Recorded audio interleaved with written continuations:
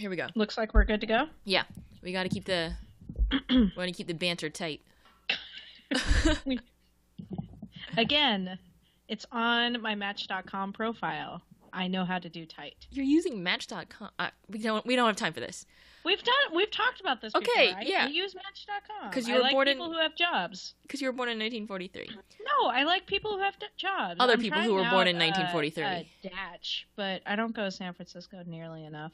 So, hi everybody. Welcome to a new episode of Two Drunk Fans. Gab is back after I recorded with Sarah Gerke, also known as Pickle. Pickle? Yeah, Pickle. I thought you said we had to keep this tight. We couldn't do banter. So... Where does pickle come from? You have to tell me where pickle comes from. Gerke, because it sounds like gherkin. Are you serious? Yeah. There's got to be more to it. No, that's literally it. So, Gab, what are you drinking? I am drinking a pumpkin cider. Oh. I know, I don't usually get into the pumpkin thing, but this was gifted to me over the weekend, so I'm trying it. What are you drinking? I'm drinking a UFO pumpkin ale. Ooh, UFO. I like UFO. It's from, like, Vermont? It's Harpoon Brewery. Oh. Yeah. Oh, I've been there. We have been there, yes. You and I, at the same time. We have been there a couple of times. Yeah. So, Gab, what did you think about CONCACAF qualification? I only saw the good parts. What good parts? I didn't see the bad parts. I saw the USA-Haiti game. Uh-huh. I saw the USA-Mexico game. And I saw the USA-Costa Rica game. And by USA-Costa Rica, I was like, I'm proud of this team. Well, I haven't seen the shit show that was whatever you guys were going off about. But I was happy with the results. I wasn't expecting much more than what I got with USA Costa Rica. Was really happy that they just dominated. And that, yeah, they looked to be controlling things, which is what you want your team to do, is control things. And now I pass it over to you to rant about why I'm wrong and this team is going down the shitter. You're not exactly wrong. USA versus Costa Rica, they got into a groove by then.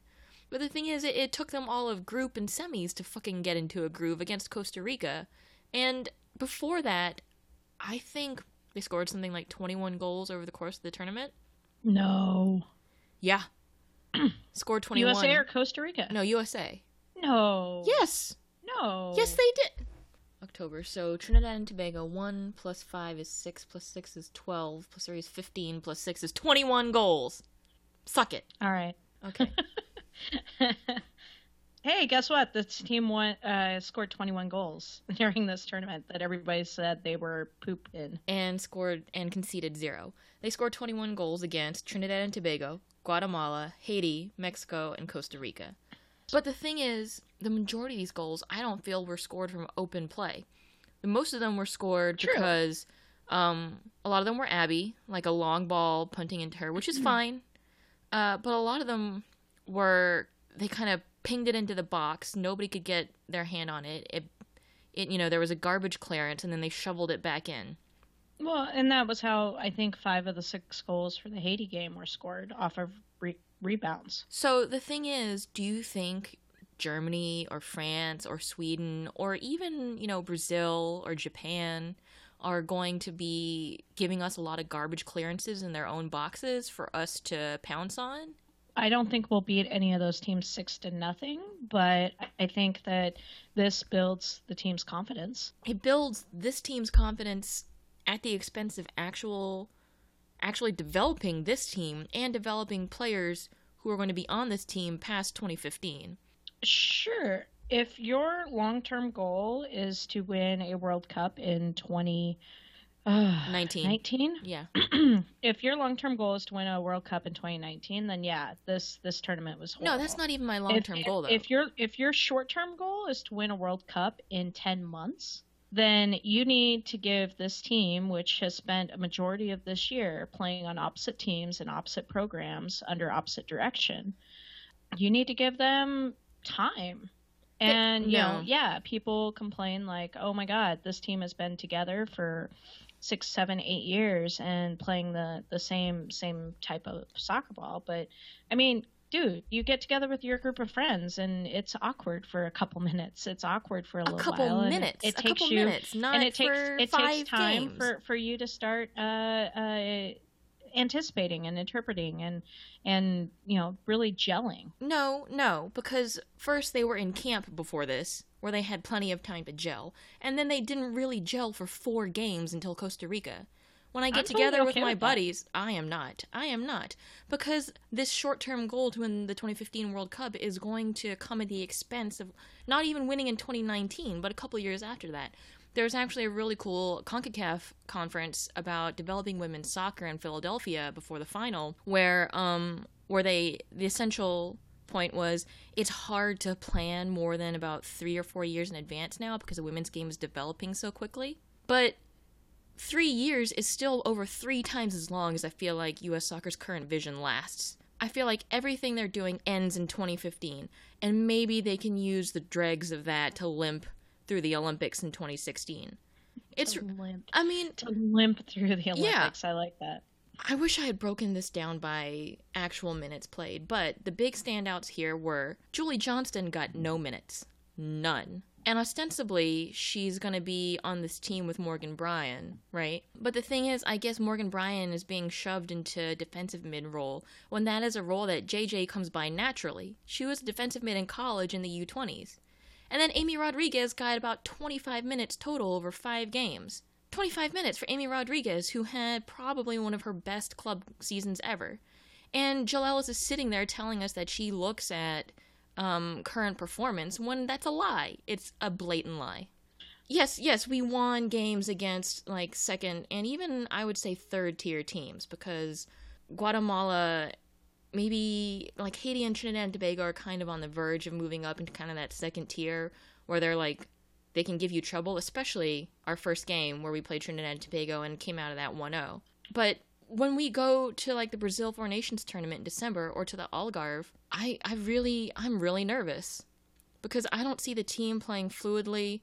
I see people getting shoved into weird roles that don't suit them for no reason whatsoever. It's not encouraging.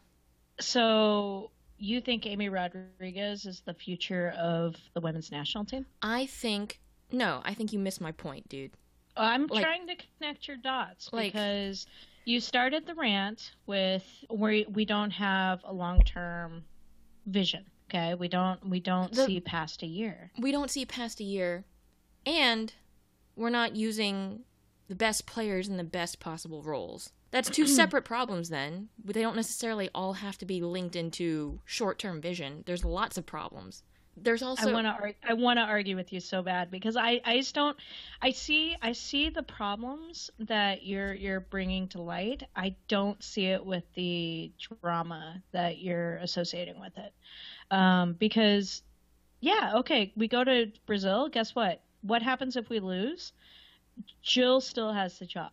Jill has this job until past the World Cup, so she has to figure out how to fix it. And Jill Ellis, who the players wanted because, hey, guess what? We grew up with Jill. Jill was our coach in the U20s. But Jill is what they wanted, so they've got to figure out how to make it work. And this team doesn't know how to lose. Like, you saw how quickly the House of Cards fell when they lost at Algarve.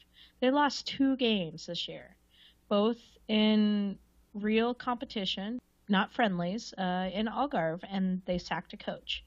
They brought in a coach that almost all the players have gone on record to say, we appreciate her, we like her style of coaching, she's more than just a coach, because they grew up with her. That's just more evidence of like the systemic problems going on with this team. Like, they cannot handle failure. They literally can't. Exactly. So for a team that cannot handle failure, why would they give the keys to kids? Well, just because, like, we know it's not going to happen doesn't mean we can't advocate for it. That's like saying, I know that there's this problem, but because I don't see the people in charge listening to me or implementing a solution, I should just keep my mouth shut. These problems exist, and we at least have to point them out. Because if we just sit there and play into this kind of jingoistic, like, all-American meritocracy dream image that U.S. Soccer Federation really wants to push, then I don't think that's really engaging with the team on a critical thinking level. Does this team want to engage on a critical thinking level? I'm not talking about the team. I'm talking about fans. Okay. So you enjoy engaging with fans on a critical thinking level. What about for the rest of us who enjoy watching this team be successful? If people just want to watch, watching this team grow, and enjoy watching this team. You want to enjoy watching the team grow, but there is no growth. The team is stagnant. There is growth. It's just they're baby steps. They're not monumental. Tom Sermani, I'm going to bring in 6 new players. Jill said she's going to bring in more players for the next camp. She's going to take new players to Brazil. She's going to take new players to Algarve. I'm just not putting up the white flag or raising a red flag to say, like, oh my God, the ship is going down. But this isn't like the first time it's happened. This is not an isolated incident. This stuff has been going on for years. This has been happening for 15 years. Yeah, so why shouldn't we talk about it and speak out against it? It's systemically wrong, so I should just shut up and enjoy it? Like, no, as long as we're still winning? I'm not saying you shouldn't be speaking out about it. We're still pounding in goals and, like, rah-rah. You still buy the tickets. You still support this association. Yeah, I still support American women's soccer. Mm-hmm. But I think because I support it, I'm allowed to also criticize it. Because criticism is not to tear the team down. It's to help fix what I see as systemically wrong with it. So that it can endure and be better in the future. That's not, like, the point of all this. Why have we been doing 20-plus podcasts? It's not because we hate them. I should really turn my webcam back on because I have a big old smile on my face. This has all been an exercise. I know it has. And it makes me really angry at you and not in, like, a fun way. Well, this was a failure. Anyway, next big tournament for the women's team is Brazil, Four Nations tournament. That's early to mid-December, like December 10th. And it's USA, China, Brazil, and Argentina. I'm really eager to see Brazil play because I just feel like they haven't had a lot of international competition recently. Yeah, Brazil is going over to Europe and going to be playing quite a few games over there as well. So, you can read that a couple of different ways. That the federation is the federation is like looking into additional resources and trying to get them more exposure and more experience, or is this a PR thing for either federation that they're playing over in Europe? I think you can look at it one of two, those two ways, but hopefully Brazil takes their A team. I know the last couple times they've played here in the U.S., we haven't faced the best Brazilian squad, so I'm hoping Brazil, packs the big guns, and really gives them a run for their money over in Europe, because one big difference between the American Federation and a lot of other federations is depth. I thought you were going to say money. Oh, yeah, there you go. Sorry. One of the big differences between the U.S. Federation and other federations is depth and resources. And the American program is pretty deep. Despite rosters and despite the perception of what the senior team looks like, I mean, there were 14 women who played for the U.S. women's national team since 2013 who didn't play this past tournament, who weren't part of the 20. So we have 35 women just in the past 2 years who have been participating in the program. I would be intrigued to see what other nations, what their depth looks like. I think this is a great opportunity for Brazil to show something, and hopefully they bring it. Do you think, conspiracy theory time, do you think it's in Europe because Marta plays there? I'd be intrigued if Marta plays. Marta's the player that when I was talking about the big gun, I mean, when was the last time Marta actually played for Brazil? Brazil qualified for the World Cup without Marta playing because her club wouldn't release her. I don't know how much power Marta has with her federation. I mean, on the one hand, it's Marta. She's easily like 95% of their name recognition outside of Brazil. But on the other hand, how much of a shit does the Brazil Federation really give about its women's team, including Marta? Well, and I think that's what we're going to see with these friendlies in Europe. Does Marta does Marta get permission from her club to play for them, for Brazil? B, do European teams market them as in, hey, come see Marta and the Brazilians? I think we're going to learn a lot about Brazil's focus going into next year from these friendlies. Okay, so speaking of Marta, she was once again shortlisted for the FIFA World Player of the Year, the Ballon D'Or. The list is Anger, Vero Boquete, Nola Fisher, Nao Kawasumi, Nadine Kessler, Marta Ayamiyama, Louisa Nassib, Lotte Schielan. I've heard it's pronounced Lotte Schielan. I don't know. I have no idea. The Swedish are weird. I know nothing about that one. As we know from IKEA, the Swedish don't think like the rest of us. And Abby Wambach. Yeah. I think it's already been said, year after year after year, the shortlist comes out and you see the same old names on it. And sometimes you see some names where it's like, just because the performance that year was so good, they couldn't be ignored.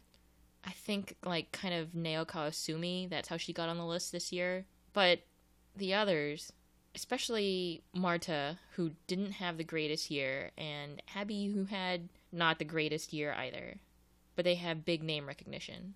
What do you think? Yeah, it's really interesting. So correct me if I'm wrong, but the process is essentially there's a committee within FIFA that nominates these 10 players, and then these 10 players are then voted on by federation national team coaches and captains. Oh, and media. And then one person from the media of each nation. And those all become public. Those votes, like the day of the ceremony or the day after or something like that. And it's really interesting to see who some of these people vote for.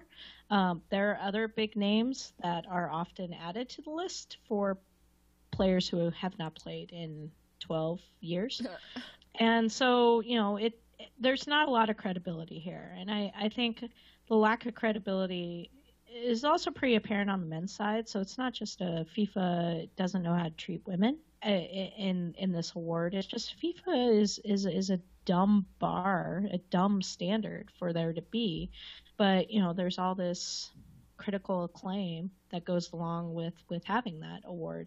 And, I fall into the trap too. I'm fucking happy Nadine Unger is a Portland Thorn, because she's the best player, and she was the best player in the world last year. Abby, the year that she won it, well deserved.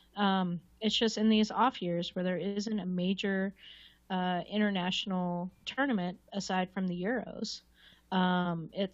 It's difficult. Or the Euros weren't even this year. That's why Nadine won last year, is because of her performance in the Euros. Mm-hmm. So, it kind of comes down to, you have to look at what those big international tournaments are, and it's Algarve, it's which FIFA doesn't even recognize.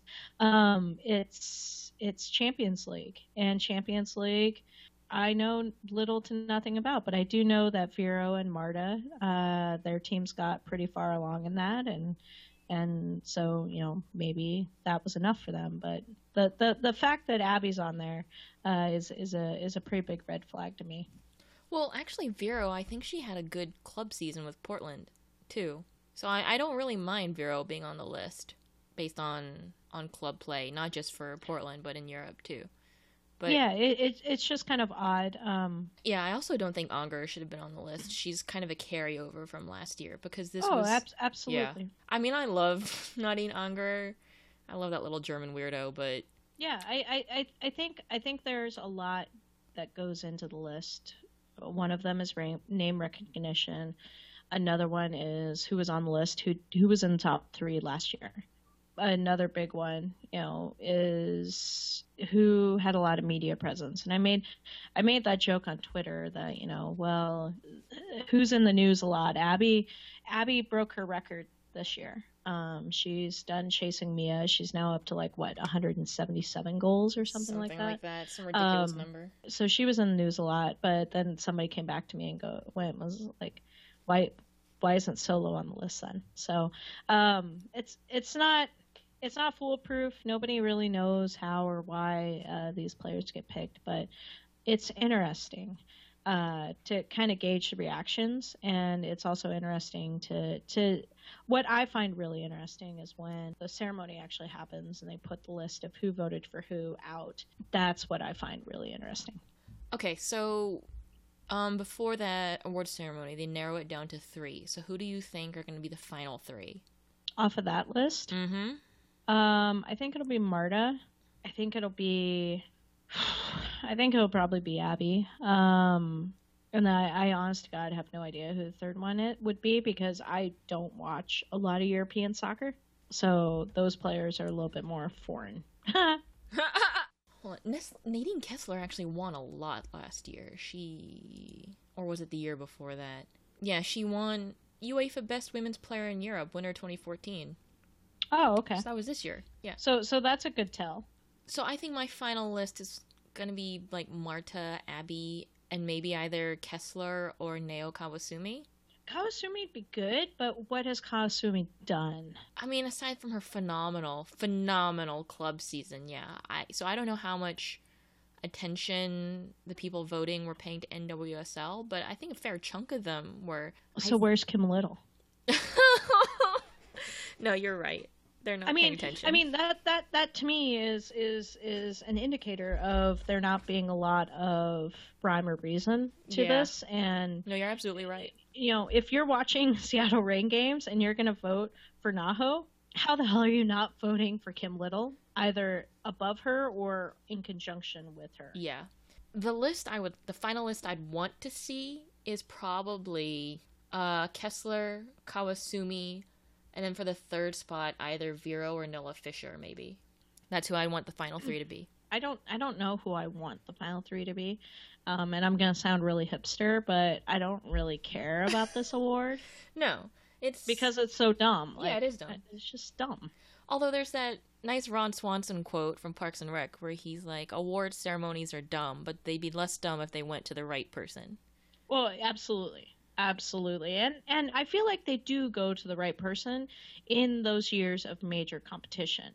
You know, Sawa won in 2011. Yeah. Abby won in 2012. Hey, guess what? I completely appreciate that. Nadine Onger won last year. I didn't see a lot of people batting an eye at that. No, I supported that one fully. No, you're right. You're right. It's just these off years where there isn't a hell of a lot to gauge it against. It's like, well, shit. Yeah. Okay.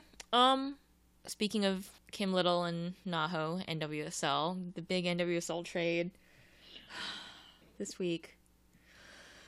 Heyo's leaving the Boston Breakers after 3 great seasons. I mean, she stuck with us in WPSL Elite, for God's sake. Admittedly, her husband was finishing a degree at Harvard, so it kind of worked out. But now she's leaving. She's going to FCKC, and we're getting Casey Coleman and Morgan Marlborough in return. Now, Coleman is a defender, and I really like that pick. Marlborough is a really tall attacking player, but we already had one of those, Kamezarike, who actually didn't get to see a lot of minutes because who the fuck knows what goes through Tom Durkin's mind. I really am still dealing with this emotionally, and I'm not doing very well. I think we gave up a lot and did not get equal value in return. I know it's 1 for 2, we're still not getting equal value. Yeah, I'm intrigued to see how this trade ends up at the end of the day. I'm really intrigued to see if FCKC what they do with all of the players that they have on their roster right now, because they are loaded.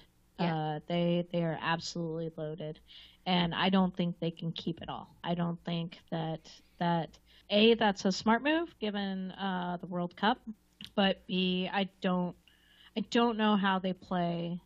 How they find a style that fits all of these players and incorporates in other players that isn't just what the U.S. Women's National Team does. Yeah, you have a really good point in that Coleman and Marlborough will be around for the whole season. I mean, it sucks to say, but they're not getting called up to the national team. And Cheney, Heyo, and possibly A-Rod are going to go to the World Cup. So yeah, you're right. Brune?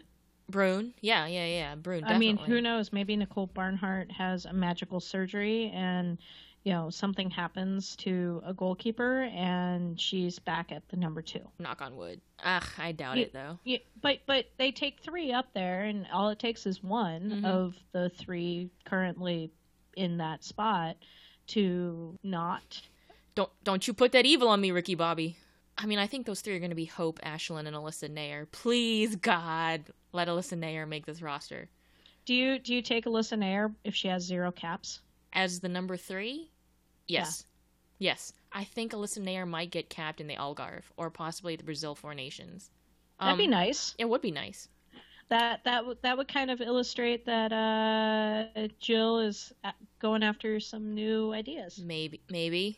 The other thing is there's this rumor coming from Woso Zone, who used to be Women's Football Podcast, that Leanne might be leaving the Breakers as well to go back to Arsenal Ladies. And honestly, I don't disbelieve it. I would easily believe it.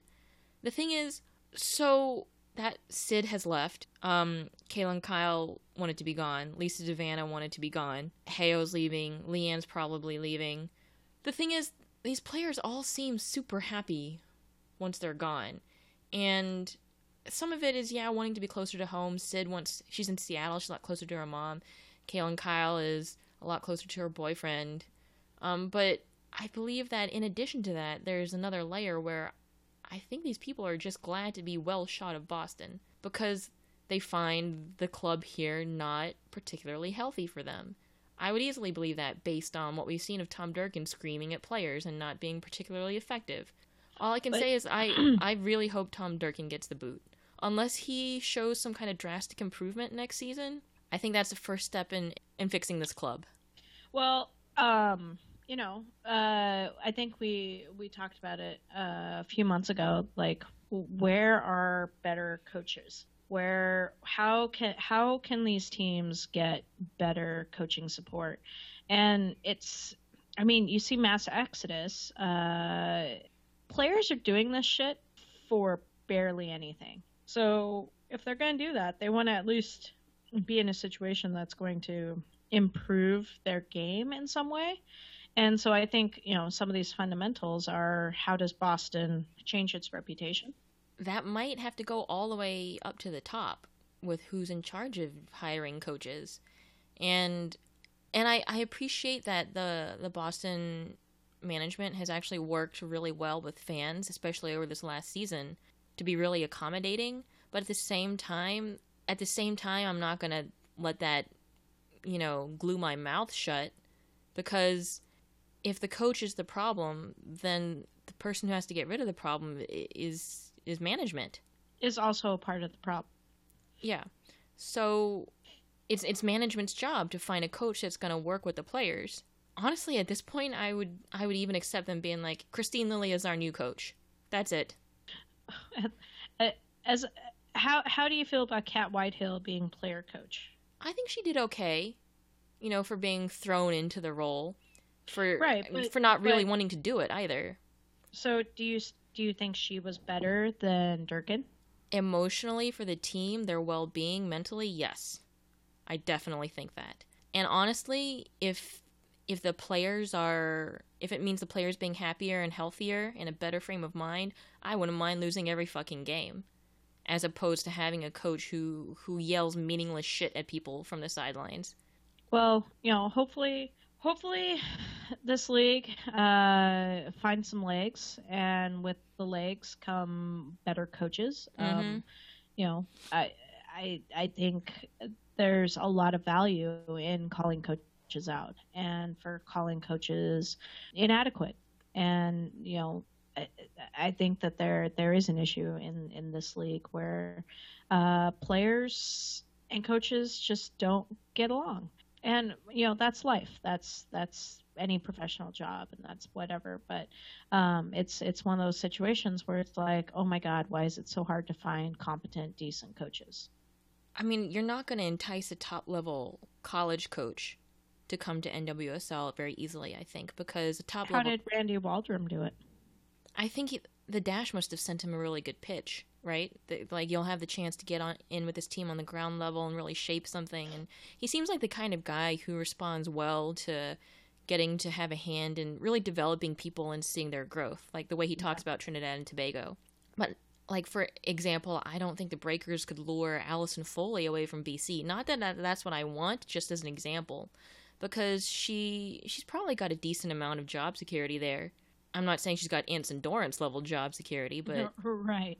But yeah, I think it would be hard for a club team to lure a top level NCAA coach away, because top level means winning, and winning means job security. So why would they leave what's probably a decent paying job if they're from a big university for, the shit that NWSL gives? Well, the shit that NWSL gives and the shit that they have to do in the NWSL as well. Why would you leave a big program where you're staffed to come to the NWSL that's a little bit more mom and pop? That's exactly what I always, and I'm going to make this about me for a second.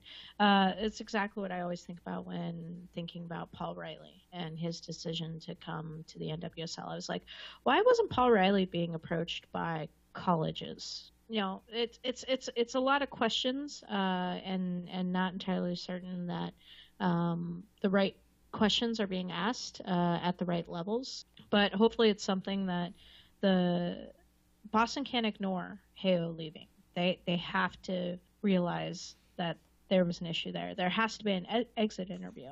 Or, there doesn't have to be, but there should have been an exit interview where Heo laid it all out on the line if she hadn't done that already. And so it's one of those things where you just kind of have to wish and hope and pray that, it's going to get better.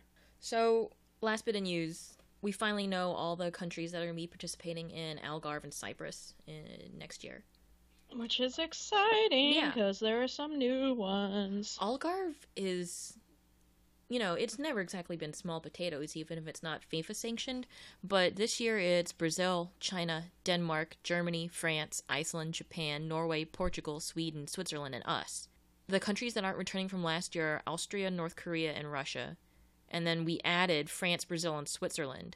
France and Switzerland are hopping over from Cyprus, actually. So it's almost like, I wonder if Algarve's going to switch their format this year, or if they're going to stick with the format of two competitive groups and one not so competitive, like a developmental group.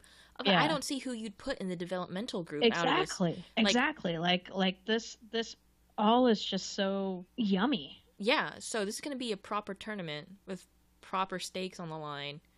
Not that it was a cakewalk before, but it's definitely moving on up. It was a cakewalk that we got 7th place in last year. Yeah, that's the other thing. Hopefully for Algarve, we'll see more fluid style of play. We'll see a lot more passing connection. I mean, USA, yeah, we can talk about pass completion, but we also need to talk about how many passes in sequence. Like, I was counting passes during most of the games, and I often not get above 5 or 6. Really?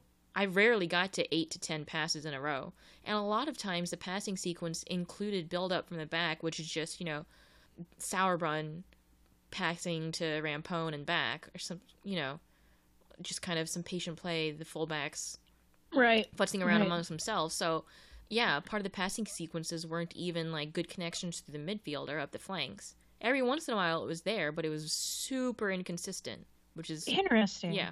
I would be intrigued. I thoroughly enjoyed the podcast you did with Sarah. It was informative. It was great.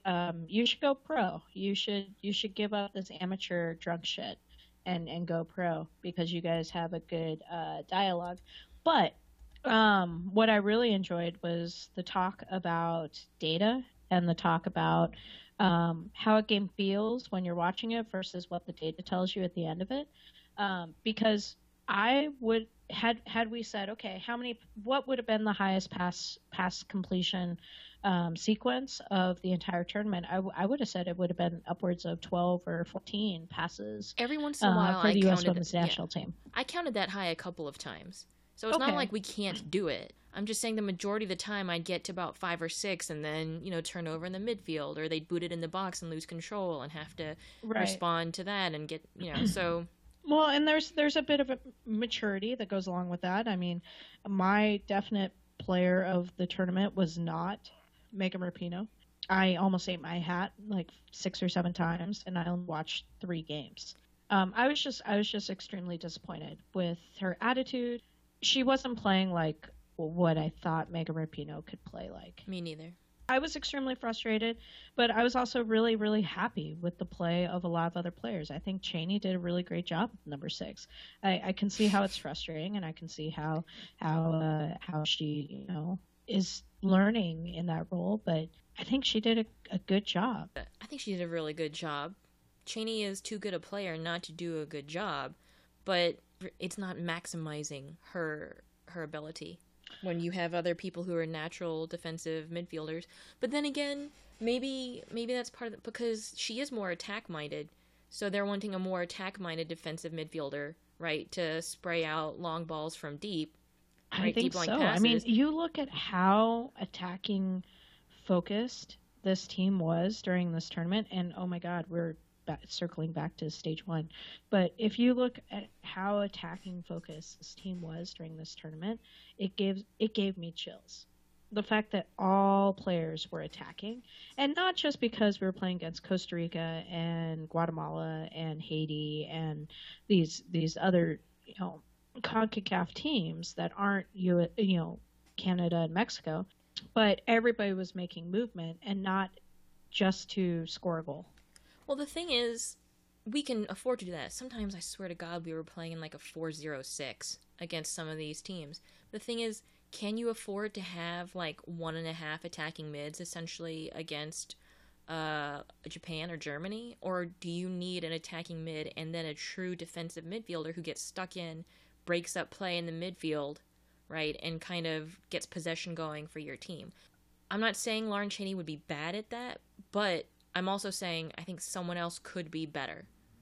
I completely agree. Somebody else could be better, but I think Cheney could be a badass at that.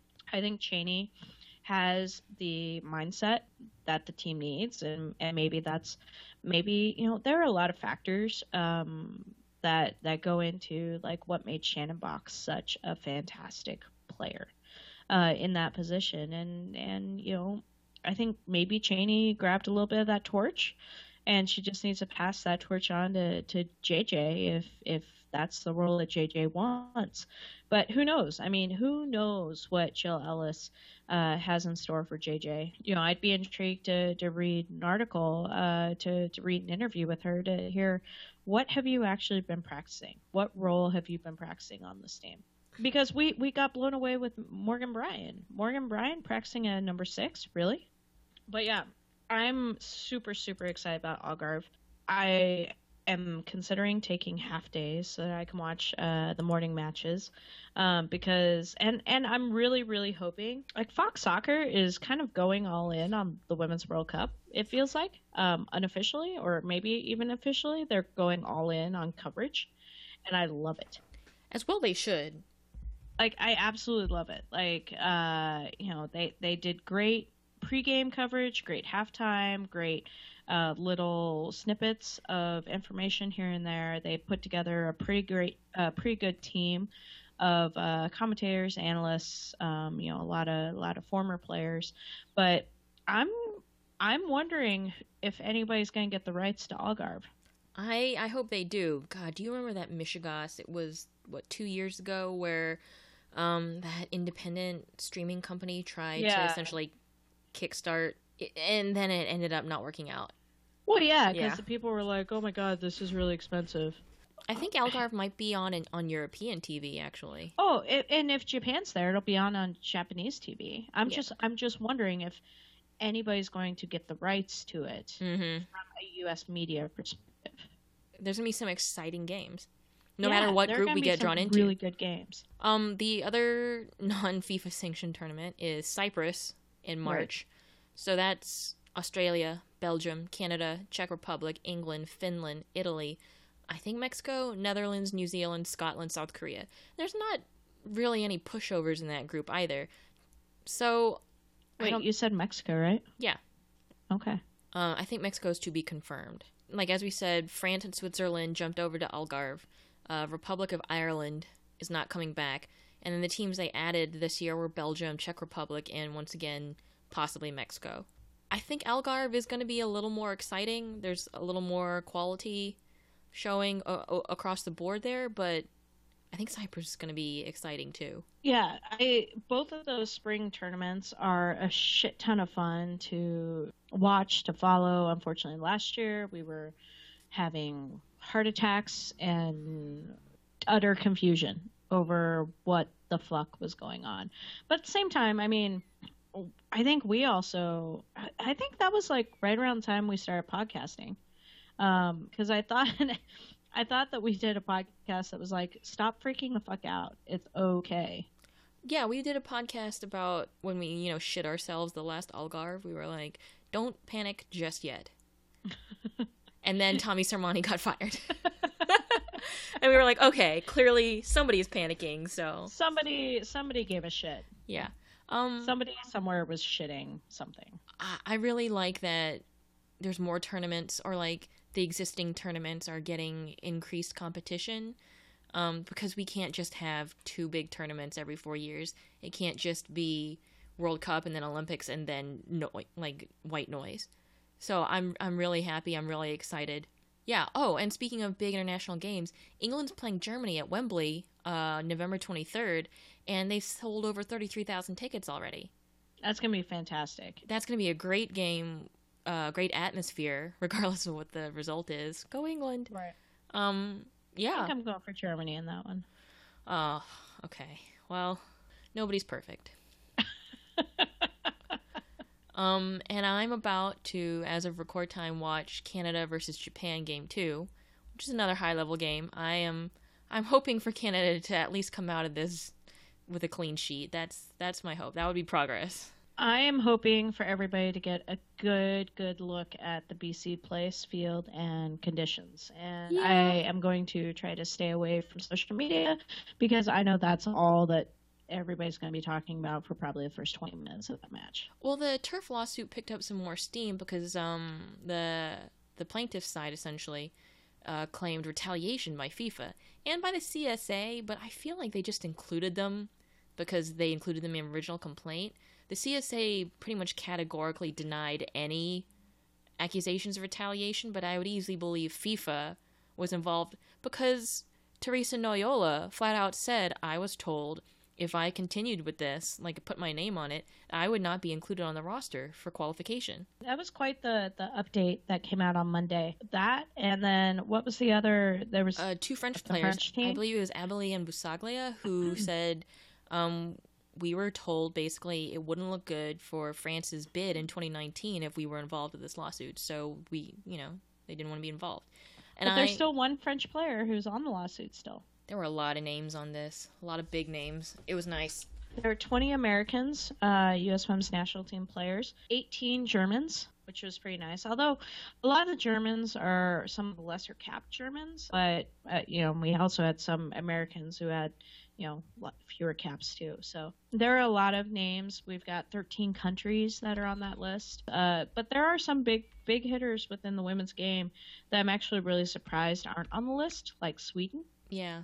But England. In Sweden they play a lot of games on turf anyway, so I'm wondering if they don't see it as big of a deal. But yeah, heavy American and German involvement, which a lot of people were speculating as to why that is, and I think Gerke had a good point that maybe these are federations where players feel enough safety and security and are like big enough names and they're well-established federations. So there are a lot of factors that go into why they feel like they can speak out. Well, there are six ferns. Yeah. Who are on there? Hannah Wilkinson. Yep. In the world of gender discrimination, at least in America, retaliation is a huge no-no. So if they can show that there was this intimidation by FIFA, and I don't see how they wouldn't when they have Teresa Noyola like literally saying, I was told if I went ahead with this, I wouldn't be put on the roster, not for performance reasons, etc. Maybe FIFA will try to shove that off onto Mexico and let the Mexican Federation take the fall for them. I could see that happening as well. Yeah. Well, I think the first indicator of all of this to me is, hey, guess what? FIFA kind of sort of recognizes that there might actually be a lawsuit out there and somebody is trying to hand them something. It's a pretty tight podcast this week. I'm on a time constraint. But, Gab, is there anything else you wanted to get in? Maybe talk about the good old days in the 40s and 50s? We were so close. So close to getting through an entire one without you mentioning that. No. Excited for the silly season, the NWSL silly season to really pick up. You know, the draft is in January, so if you can, get out and watch some college soccer ball, because a lot of those seniors are going to be participating in the draft and the college cups and tournaments and all that different stuff are right around the corner. So if you have a local team, head on out and support them. We got to keep things moving during the off season because it's a long, dark, cold off season. I will probably hear that anybody who does anything at the Boston Breakers wants to leave. That's, including Marlborough and Coleman. They'll all want to leave. Well, what do you think will happen to Boston? And then we'll just field a team of reserve players and dude, you could be a breaker. And me. I'll be playing for the Boston Break. That's how dire it'll be. You could be a breaker. What number would you be? Not position, but what would your kit number be? Number 8. I was 8 in high school and I liked it. So, okay. Yeah. Okay. Would you put Thrace on the back? Yes, I would, instead of my legal name. I'm sure the league would let me get away with that. And now I gotta go watch Canada struggle against Japan for 2 hours. Go Japan. Go Japan. Okay. You live a hard life, man. I know. You live a hard life.